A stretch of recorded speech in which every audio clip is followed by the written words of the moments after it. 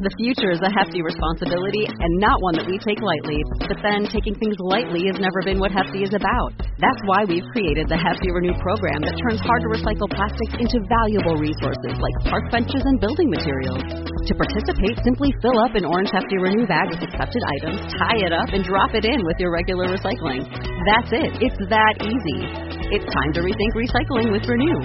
Particular valued resources may vary by geography. More info available at heftyrenew.com.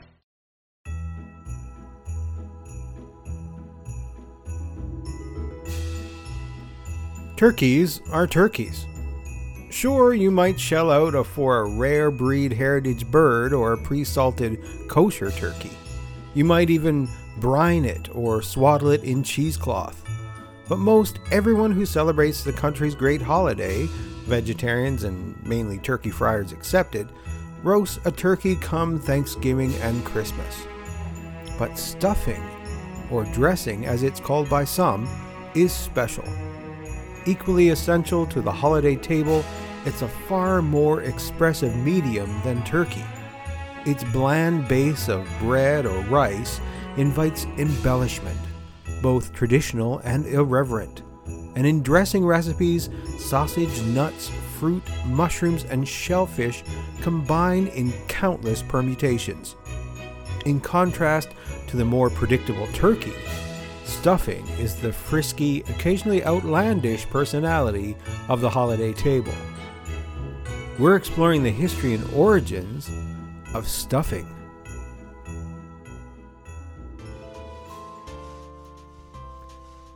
Welcome to another serving of Seasons Eatings, the podcast which explores the history and origins of your favorite Christmas foods. This is a bonus episode of the podcast I like to call the Seasons Eatings Side Dish. We're focusing on dishes that don't usually get the spotlight during the holidays. Seasons Eatings can be found wherever you download your favorite podcast. Seasons Eatings is also found on Facebook, Instagram, and Twitter. If you love the show, then I humbly ask you to share this podcast with someone you think would love to hear more about the history of Christmas and the foods which shape the holiday we love so much. If you want to give me suggestions for future episodes, just email me at seasonseatingspodcast@gmail.com. All the links can be found in the show notes at seasonseatingspodcast.com.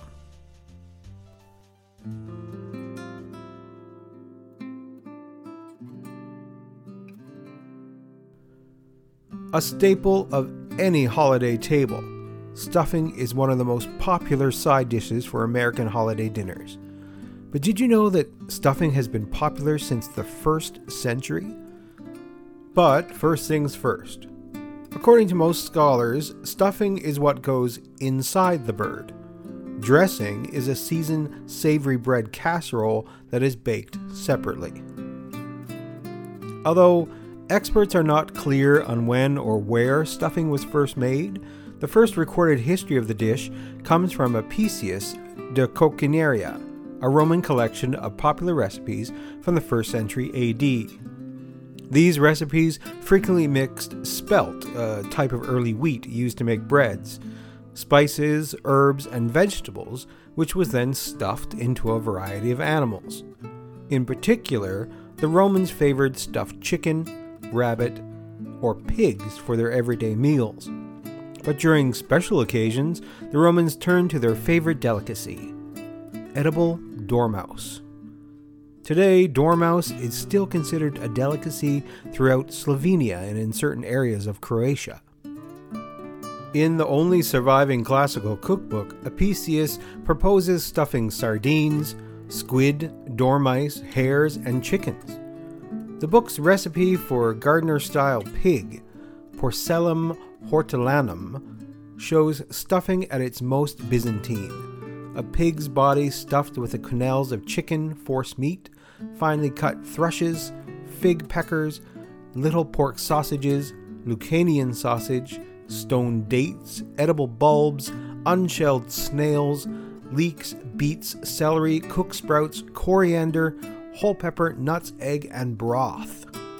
When you thought turduckens were elaborate. Europeans, particularly the French, embraced the Roman idea of stuffing meat with meat, which led them to the most Baroque examples of charcuterie, the galantine, in which a large piece of a boned-out animal, usually a boar's head or a whole chicken, was stuffed with the meat paste known as force meat, then usually glazed with an opaque chaud-froid sauce. Along these lines, Escoffier, who published Le Guide Culinaire, the canonical guide to modern French cooking in 1903, had a decidedly fancy approach to stuffed turkey. Bone out the young turkey as for a galantine, and stuff it with very good sausage meat mixed with 1/4 deciliter of brandy per 1 kilo of sausage meat, plus some large dice of ham or bacon or dice of raw truffle. Place a very small and very red ox tongue, wrapped in slices of salt pork fat in the center of the stuffing. It seems the impulse to surprise the diner with a hidden treat is fundamental.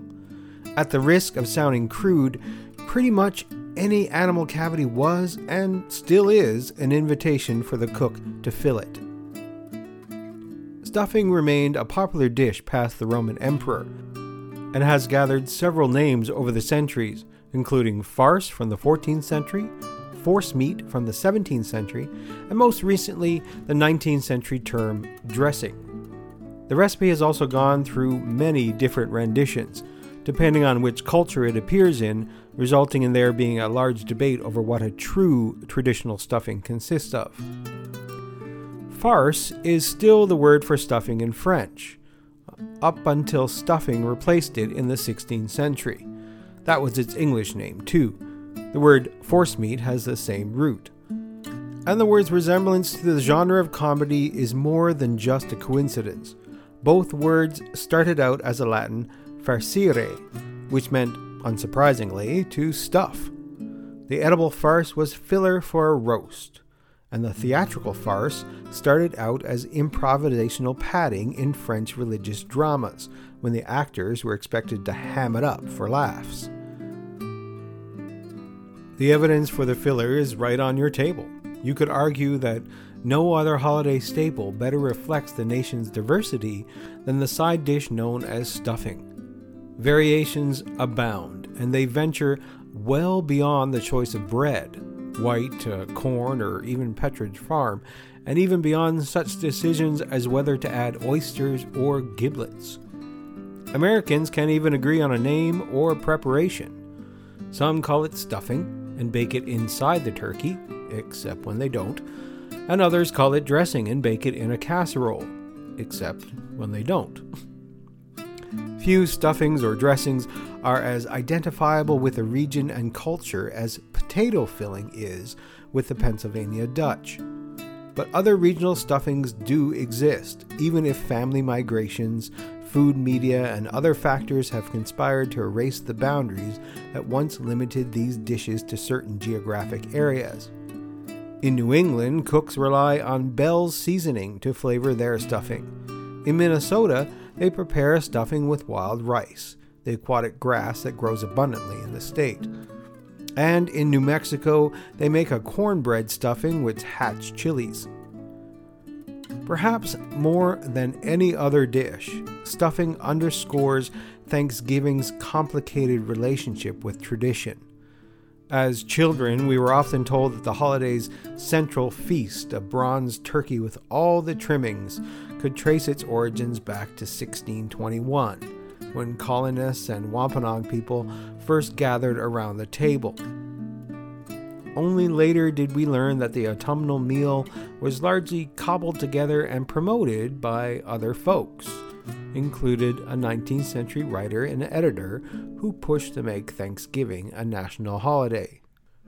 I talk about how turkeys became one of the nation's most treasured holiday foods in my podcast from December of last year.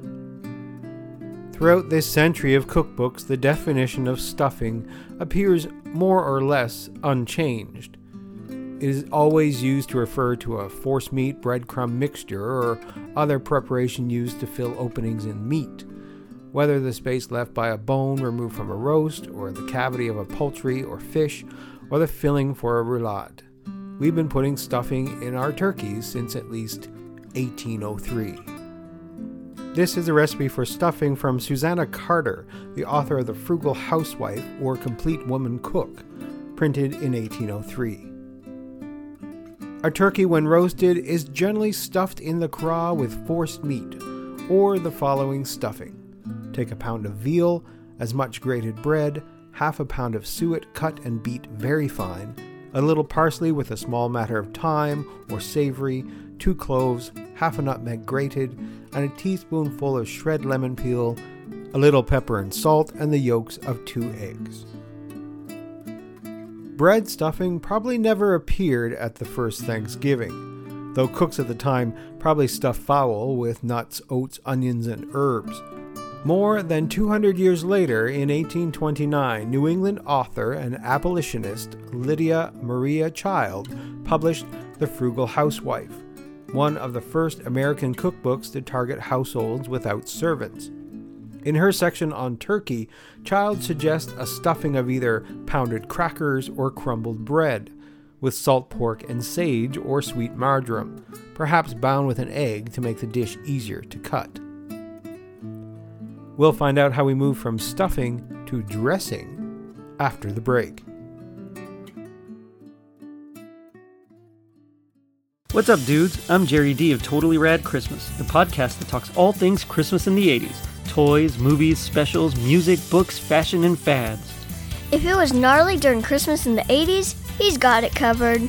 Wait, is there a lot of things to talk about for the 80s and Christmas? Well, you got the movie giants like Christmas Vacation, Scrooged, and A Christmas Story. There are TV specials like Muppet Family Christmas, Claymation Christmas Celebration, and a Garfield Christmas special. Plus classics shown every year. You also jam out to Last Christmas, Do They Know It's Christmas, and Christmas in Hollis.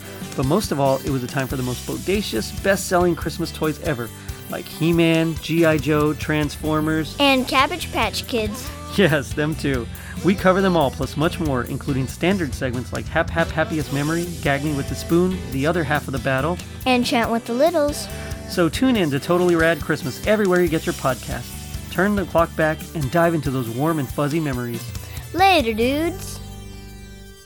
On the Snow in Southtown Christmas podcast, we discuss Christmas movies, Christmas music, and we have fun segments where we always talk about something weird and something fun related to Christmas on each episode. If we're tired of making fun of Michael Bublé, I might recommend Pentatonics. I'm not going to play U2 on this podcast. Thank you. He's eating ice cream and crunch taters. He's just partying, man. Thank God it's them instead of you, right? I was going to say he was rolling over in his grave, but I don't think he's dead. But Well, he's still doing it. when he heard Patti LaBelle, he dug his grave and he rolled in it. How about 10s and 20s? 10s and 20s. Be sure to check out our website at snowinSouthtown.wordpress.com, where you'll find links to our Facebook, our Twitter, and our Discord. Yeah, I'd like the tiny tots, please. You need some small tater tots? Yeah, your tiny tots. He told him the whole time. They know one beagle. Fire that up. Speaking my language now. You can stream our podcast at iTunes, iHeartRadio, Stitcher Radio, and anywhere else you get your podcasts. It's a problematic movie. Yeah, we should pee together at least once per decade, really. He is now with Snow and Southtown because He's jingling those bells. Keep jingling them bells. Jingling those bells. Look what you did, you little jerk. Check out Snow and Southtown. You won't regret it. And by won't, I mean will.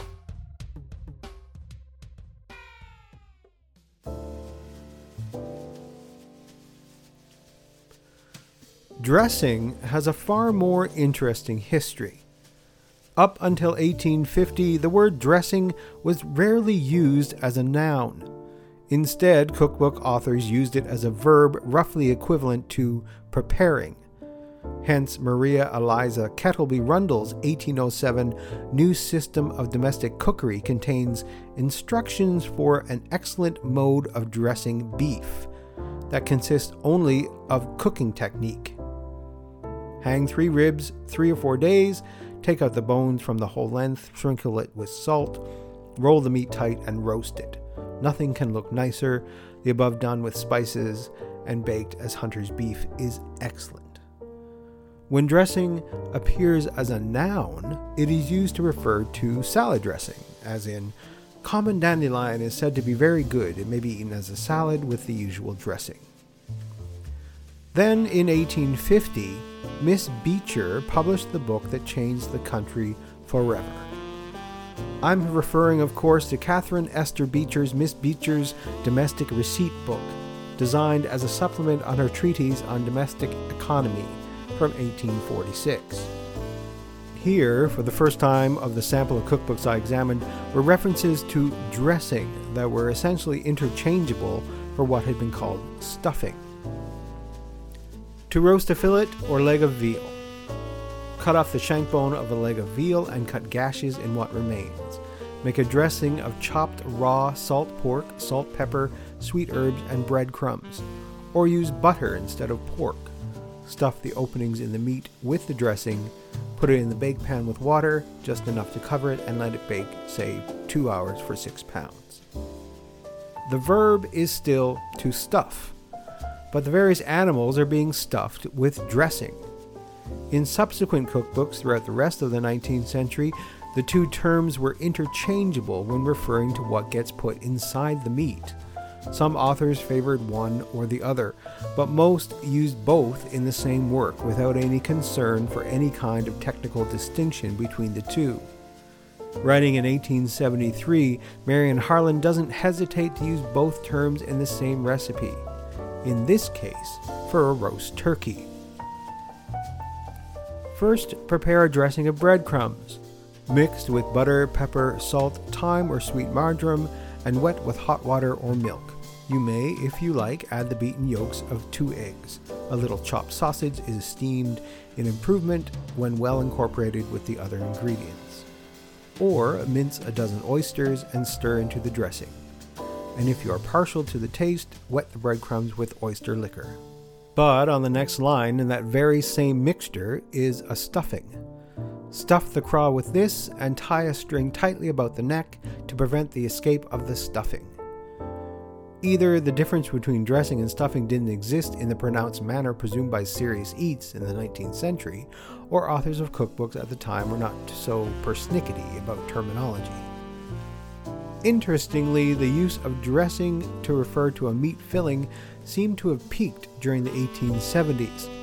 After that, while the word dressing appears even more frequently in cookbooks, it is almost always has to do with salad dressings. And it's still used in the filling sense. Stuffing continues to be used to refer to stuffing, but recipes seem to be less common. Perhaps by the turn of the 20th century, Americans were growing fond of lighter eating, trading oyster-stuffed roast for greens touched with vinegar. Corporate America would eventually worm its way into the holiday dinner, offering the ease of convenience, that mid-20th century buzzword that would give rise to stuffing products such as Pepperidge Farm and Stovetop, among others. Numerous people said they grew up on stuffing made with Pepperidge Farm mixes. Of course, plenty of cooks today, including me, don't actually stuff our turkeys. Food safety guidelines recommend cooking your stuffing inside the bird until everything is 165 degrees, which will surely overcook your turkey breast, and you'll more than likely wind up with a soggy, pudding-like stuffing concoction. I like to get my bird in and out of the oven as quickly as possible, and packing it with stuffing slows things down. The stuffing, or dressing as we call it, is a little bit different from my home province of Newfoundland. We use summer savory in our dressing. Summer savory is a traditional popular herb in Atlantic Canada, where it's used in the same way sage is elsewhere. It is the main flavoring in dressing for many fowl mixed with ground pork or other basic ingredients to create a thick meat dressing known as cretinade, which may be eaten with turkey, goose, and duck. It is also used to make stews such as a fricot and in meat pies.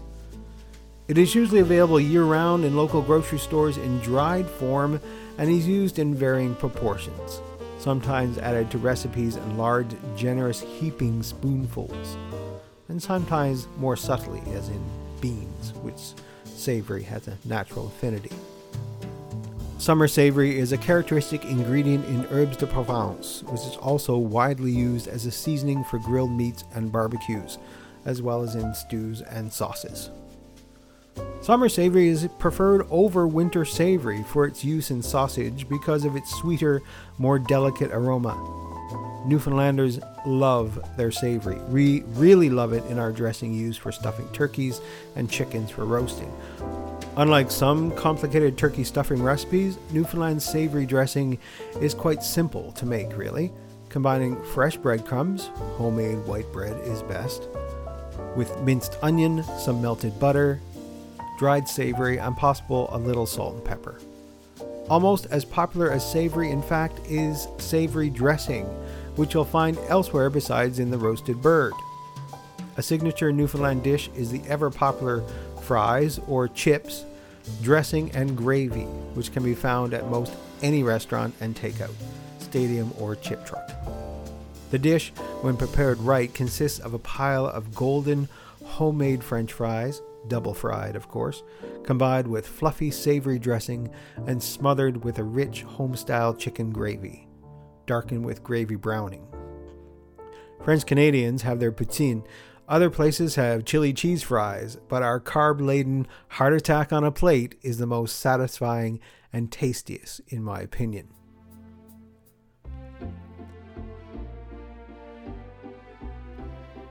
Stripped of its original cavity filling, juice-sopping purpose, stuffing is forced to justify its existence with other vivid flavors. Cooking sites and magazines have responded with portmanteau stuffings that can't say no to a flavor. Spiced raisin pumpkin bread and mushroom stuffing, or cornbread stuffing with bacon, sweet potatoes, greens, and pecans. Personally, I adhere to a stuffing rule of 3. 3 distinctive ingredients beyond the basics are okay, as long as they are harmonious. Beyond that, it's too much. But then again, in the Apician tradition, is there really such a thing as too much? Regardless of which side you're on, one thing we can all agree on is that this iconic dish is delicious, and a Turkey Day table isn't complete without it.